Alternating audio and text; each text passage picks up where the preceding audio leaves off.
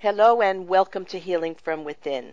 I am your host, Cheryl Glick, author of The Living Spirit, which shares a story of spiritual awakening, communication, healing energies, many miracles, and ways to discover intuition for a healthier, more prosperous life journey.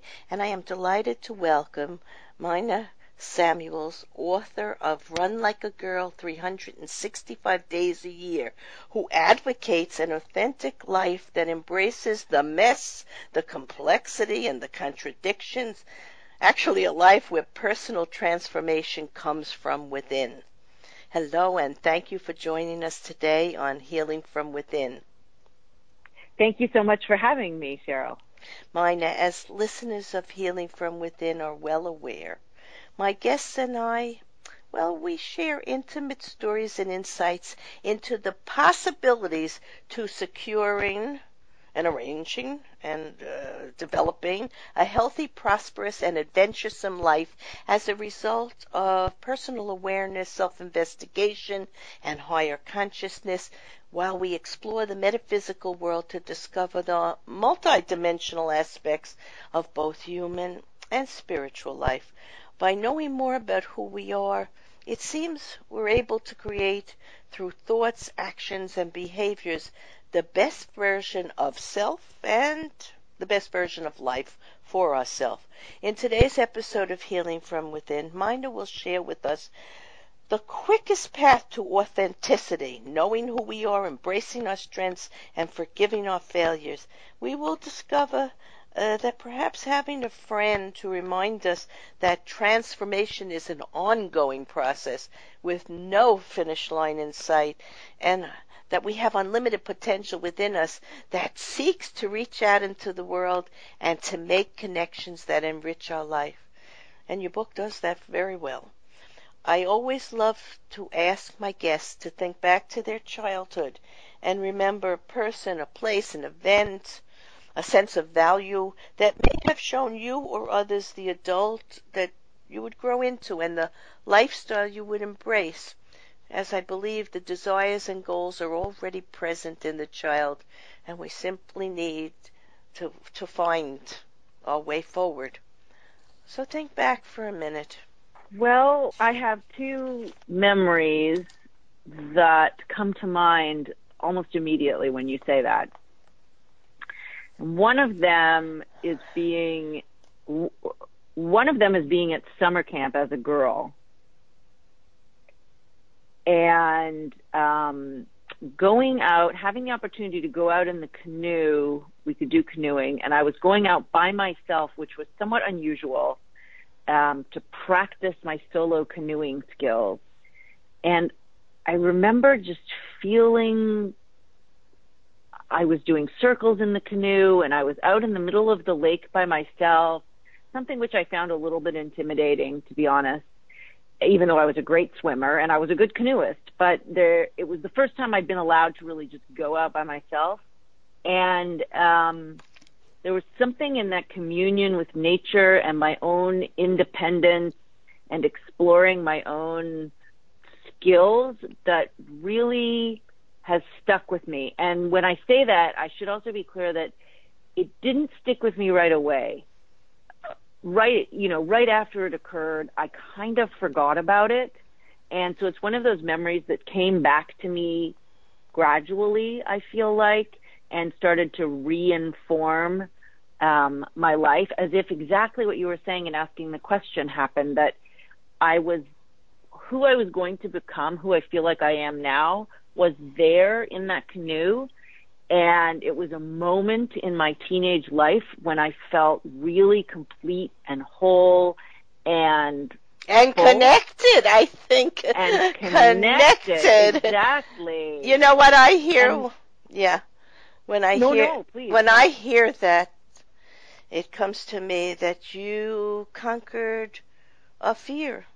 You realized and recognized that you were separate at that moment and alone, and though you had the ability to take care of yourself, for a moment you had fear, but you embraced it. You went into it. So many people would not have even done that. right? So you gave yourself a chance to grow. It was a self-investigative process at that moment, something you were going to do all the rest of your life because you were already embarking on it, and you conquered it. You conquered it, so you knew that you had the power to do that with almost anything else that would challenge you along the way. I think it's a wonderful story. Of all the authors that I have interviewed, I have never said that to them, that they Wow. conquered and challenged themselves and went into the fear element and just conquered it beautifully. So that's a great, great story. Let's go on to tell us something about the format of your book, Run Like a Girl 365 Days a Year. Tell us about the format and how you might suggest the reader get the most out of the format. I would love to talk about that. The format is written as a book of days, which just means it's written as a journal, day by day, January 1, January 2. I'll start with the second part of your question, which is how should people read it? They should read it how they feel comfortable reading it. It is written and constructed to be read sequentially. But if someone wants to read it another way, the book will work just a little less well, because I feel like what I've tried to construct is a sort of a cyclical journey through different themes, and they build on each other. So there is an assumption later in the book that the reader has encountered, even if they don't quite remember it, that they have encountered a theme or a topic or an event before. So, tell our listeners what some of the topics are. So the topics range from how our physical activity and our sports impacts our life on a day-to-day basis, how we deal with it daily, and then over the long term, how this connection to our physical self enhances our ability to manifest in the world in a more authentic way, with more integrity and with more personal truth. Other topics that I talk a lot about meditation, because it's something that I practice and it's something that I think is an extremely interesting way to explore our inner landscape and then use it as a way of understanding what's going on in the world around us.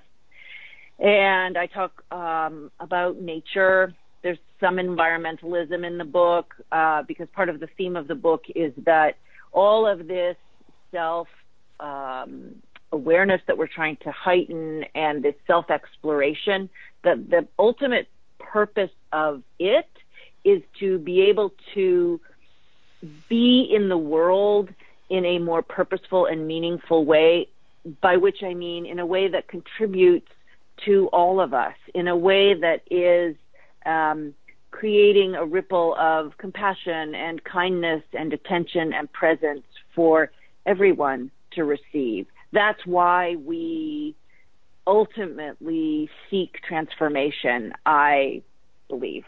Yes. So your entries in the book and your descriptions and your photograph are seeking to help people unify, find the oneness, find the truth of who they are as spiritual beings having a physical life, and running and athletics and self-investigation and our emotions, our mind, our physical body are all part of the intricate fabric of energy, of who we are as energetic beings, and you express that quite well in all your entries in the book. But let's get on to, why did you shift your career from a human rights lawyer to an author and athlete? And you were also a very creative person, a writer, a playwright, and performer. You say you are aware of past life interest. Can you tell us about that? Yes. Those are three questions, but I put them all into one.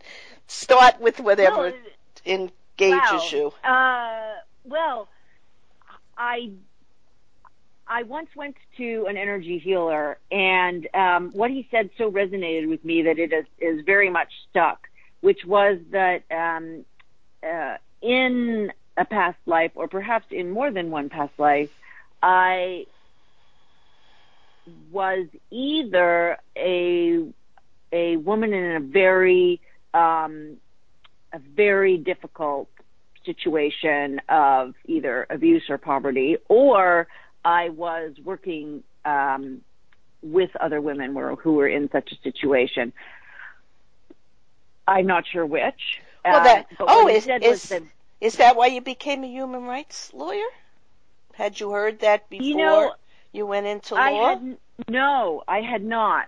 I had not at all. I would just say that when I went into law in the first place, I went in because I thought it was work that was practical and in the real world, but was a place where I could make a difference. And I really wanted to do something that I felt was going to be meaningful in the world. So it wasn't until after I had stopped practicing law that I learned this piece of information, but it resonated for me because I thought, oh, well, that explains why I'm so, in everything that I write, my focus has always been women. It's what I'm always drawn to write about from various different perspectives. I wrote a novel that was about a true historical figure who was the wife of a philosopher who was very much sidelined by historians. And when I came across her, I thought, oh, I want to rescue her from this in a fictionalized way. And since then, Run Like a Girl obviously focuses on women. Play I just wrote focuses on women. So it's an abiding interest for me. And when he gave me that information, I just thought, oh, well, that explains, why I am constantly drawn to these topics. Yeah. Well, I believe we've had many past life experiences in many places. Our energy, our soul knows so much more than we can see in this finite physical life. So I'm glad you mentioned that. And you do offer suggestions for how to advance an understanding of one's spiritual goals and their potential. And what are some of the practices you recommend? The first one you say is to engage with the world. I love it. You can't hide from it. You can't run from it. Now, when you run as a sport, you are not running away. You are running to have the time and connection to your energy and your peace and your physical body, to ground your spiritual energy in your physical body, and to be at peace with everything in the world. So I know that, I would assume many runners are like that. Not all, but many. So tell us some more of the... Not all, no. But what are some of the practices you recommend? Engage with the world was one. Engage with the world, definitely. I would say that on the opposite end of that spectrum, I think it's important I think meditation is an important practice. I think that, and I think it's very distinct from running, because that has been coming up around this book, whether, running is a meditation. And for me, running is a form of mindfulness, and it's a place where I tune in to how my body is feeling and how I'm feeling about the world. It gives me all of that opportunity. It does give me an opportunity to slough off negative energies and to, sort of let them run through my veins, almost literally, I would say. It gives me that feeling of, okay, now this is moving and I can unblock it a little bit. But meditation, the practice of sitting in a state of stillness and observing and noticing and watching what is happening inside my body mind, I think is an extremely important practice that also helps us then engage with the world. So I would definitely add that to the list. And I think just generally, not just running, but any kind of physical activity and using our bodies. I mean, for me, using my body is part of my whole creative process. And, for example, when we were creating this play I just wrote, using our bodies in the rehearsal room to actually just physicalize without getting caught up in our head and words, it was intrinsic to our creative process.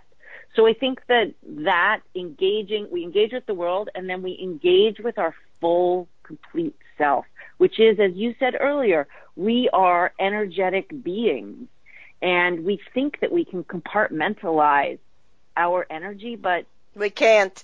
We're multidimensional beings. That's why they talk of integrative medicine and healing as being mind, body, and spirit. When you separate them, you lose the purpose of what life's really about. It's in the unity and the oneness and the integration that we remember who we are. And that's the question many of us have. Who are we? Where did we come from? What happens at the time of physical death? Does consciousness survive physical death?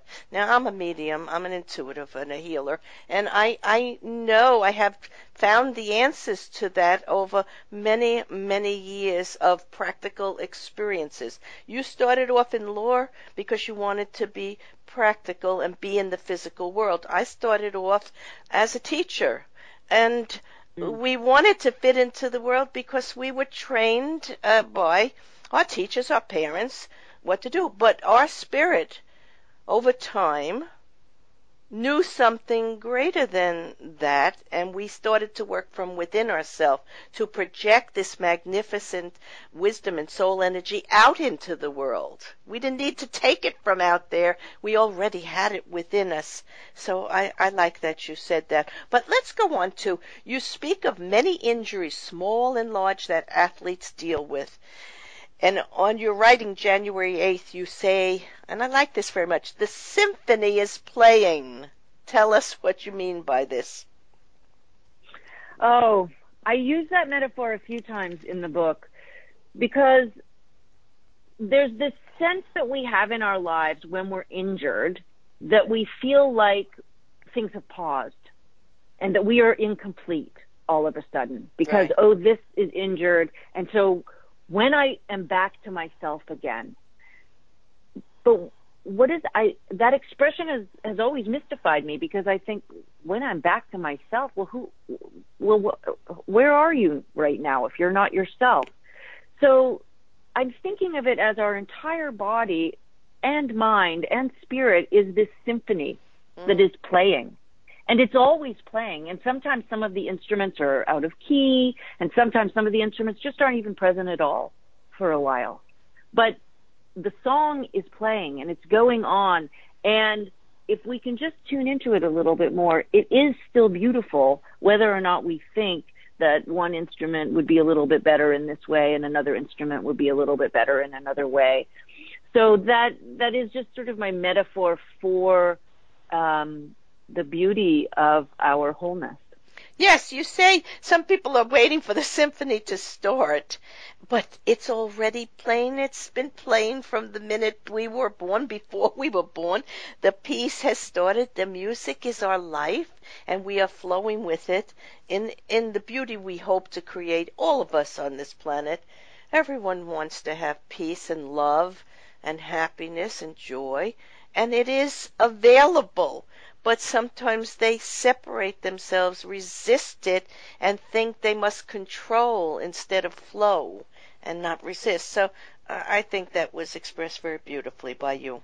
Now, you know, Mina, one of my granddaughters was recently involved in school in a bullying situation, which is far too common in today's fast-moving technological society and with social media and with the expectations so many parents have for their children.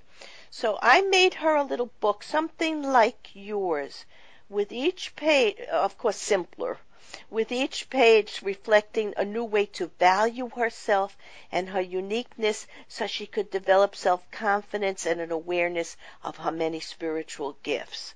Now, on your January 12th entry, you say, strive for excellence, not perfection. And that was one of before I read your book, that was one of the entries that I made for her. So tell us about that, what you think about excellence and perfection. It's very important for young people to be aware of this. They're trying so hard to please everyone, and they're losing themselves often in the process and having so much fear and anxiety. So tell us something about that. Well, Carl Jung said that perfection was for the gods. And I think that he really captures it. It's a mythological thing, perfection. It's capricious, and it's subjective, and it has nothing to do with us, because we don't even want to achieve perfection. If we were in a state of perfection, why would we do anything? I mean, what would even drive us to get out of bed in the morning?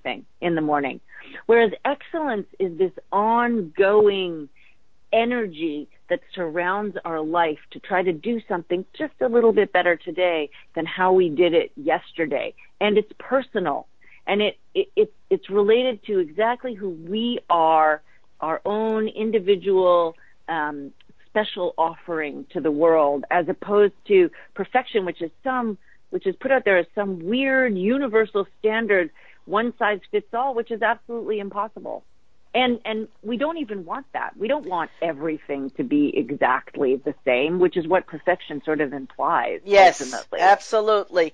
And we are perfect in our imperfection, because that gives us the journey forward to strive for something excellent within ourselves, not with competition necessarily with other people or the outside world, but to find something within ourselves that's new each day, as you just said that. And I love that you mentioned Carl Jung, because he's one of my favorite spiritualists. He was a spiritual psychologist. He believed in helping people discover who they were and to focus on creating what they need in the present time without always bringing up and reliving the past and the pain of past memories, because he understood the soul nature of our lives. He also had a near-death experience, so he was aware that we're energetic beings or spiritual beings. And I love that you brought him up. He's one of my favorites. So I did not know he'd had a near-death experience either. So yes, he wrote. To look into that. Yes, he wrote something very beautiful about that, and you will check that out, because. Yeah, he was not your typical psychologist who just wanted to talk about the problems and continue to relive them, like Freud. Freud just wanted to continue to talk about the trauma, but Carl Jung wanted to think of new ways to develop ourselves past the past, put the past in the past, and live in the present moment. So he was what you would call a spiritual psychologist, maybe one of the first ones. So let's go on January 20th, you wrote, "Our lives have meaning," an important, really important thought to ponder. And you wrote, "Some mornings I wake up and wonder if my life has meaning, like after I've talked to someone as passionately engaged as Leslie Sobel, who wrote the Kashawash Terminus Reliquary." Well, yeah. Right. But we all make the world a better place, be good people, and contribute. Our athletes are preparation and practice. Our athletic structure is preparation and practice for that greater work. So what did you mean about that? I don't know who Leslie Sobel is. So. She is a woman I interviewed for the book who is doing environmental activism through her art. And I guess what I meant by that is just this feeling sometimes like our life isn't going to have meaning unless we literally go to Africa and dig wells. And that, we think, well, that's a thing that's meaningful, and we don't remember that how we treat every single person that we encounter every single day is part of the meaning that we're making in our lives. And that all of us have an opportunity almost any time we're engaged with other people which is pretty much all the time, even when we're by ourselves, there is some energy that's going out there. We have an opportunity to make choices between making the world a better place, a kinder place, a more compassionate place, or not. And it's exactly right. You're exactly right. It's not what we're doing or where we go or writing a book or a symphony. It's who we are becoming as we remember who we already are and putting that energy into the world in every interaction, in every action, in every lovely thought or gaze that we have at another person, and finding that compassion that you spoke about at the beginning. So yes, we're exactly in tune on that. Now, when I look at a book with individual dated entries like yours, I always love to go to my birth date, which is September 16th. And people reading books can open it in the morning and just turn to any page, and they will have the answer that they need for the question they're asking. Your book is very good for doing that. But I went to my birth date because I sometimes like to do that, and I read Teardrop. And you wrote, with my shirt off, the light chill on my stomach felt like a childhood memory of my mother blowing on my soft baby tummy. Had my mother actually done that, or was I tapping into the collective memory of all the babies whose mothers and fathers had blown on their tummies? On that September morning run, the air in my skin merged and humidity mingling as if I were suspended inside a teardrop, the breath of the universe tickling my skin, comforting me. Now, in reading that, I wasn't sure if parents blowing on their children's tummy was a comforting event or intrusive. For me personally, as a sensitive, I know I would not have welcomed that. So what were you trying to explore in that deep thought? I was thinking about, it's funny because as I say, I don't remember whether or not that has happened, but I know it's a thing that I have done with babies. That sort of, you do the, what do you call it, blowing a raspberry, or just like blowing on their tummy to, get a little child to laugh. And because it, kind of tickles. And that was a run I did when I was home visiting my parents when my father was very ill with cancer. And so I was thinking about him and conversations that we had had. And so I was very much caught up in thinking about, the ways in which our parents affect our lives. And that sort of desire to make another person feel safe and happy that we think of as being at the core of parenting. Well, and really, we're all parenting the world. Yes. Yes. Once we become adults, that is one of our tasks, is to kind of parent the world. Right. But as I say, some people would see doing that as something fun or good. Many people would see that as a bit intrusive and treating, I, as a teacher and as a mother and grandmother, I treat everyone in a mature fashion so that they can have confidence in their own choices and decisions. And for our parents out there, you really need to respect and know your children and know what they're comfortable with. See, I wasn't comfortable with this. So I just say it's beautiful. The thought is beautiful. We want to show love, but at the same time we have to know, what's comfortable within and without our body. And I want to thank you, Mina Samuels, author of Run Like a Girl, 365 Days a Year, a journal of thoughts and insights into the beauty of life through personal self-investigation and finding joy and connectedness in the physical and spiritual aspects of nature, family, friends, and athletics, daily experiences, incorporating a love for sports and self, and a merging of mind, body, and spirit for health and for joy.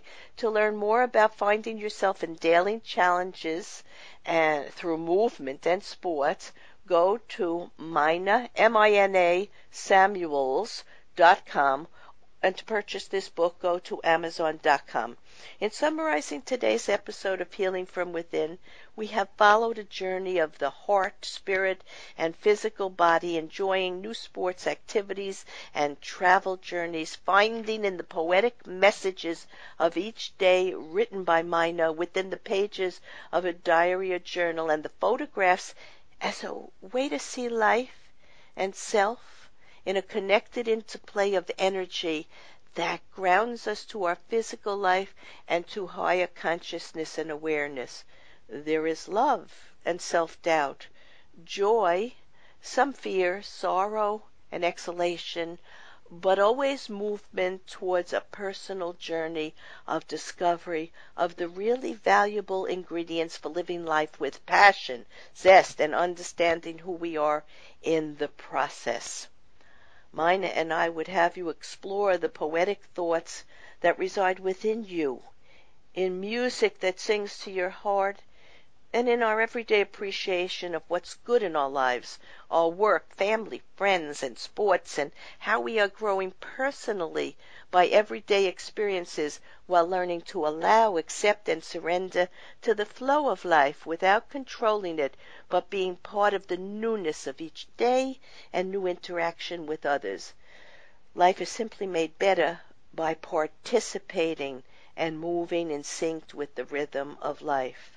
I am Cheryl Glick, host of Healing from Within, and invite you to visit my website, CherylGlick.com, to read about and listen to leaders in the metaphysical, scientific, spiritual, medical, educational, and the arts and music share experiences and insights into the complete human and divine experience of life, self-investigation, self-mastery of emotions, and the mystical, magical world of possibilities. Shows may also be heard on webtalkradio.net and dreamvision7radio.com. Thank you.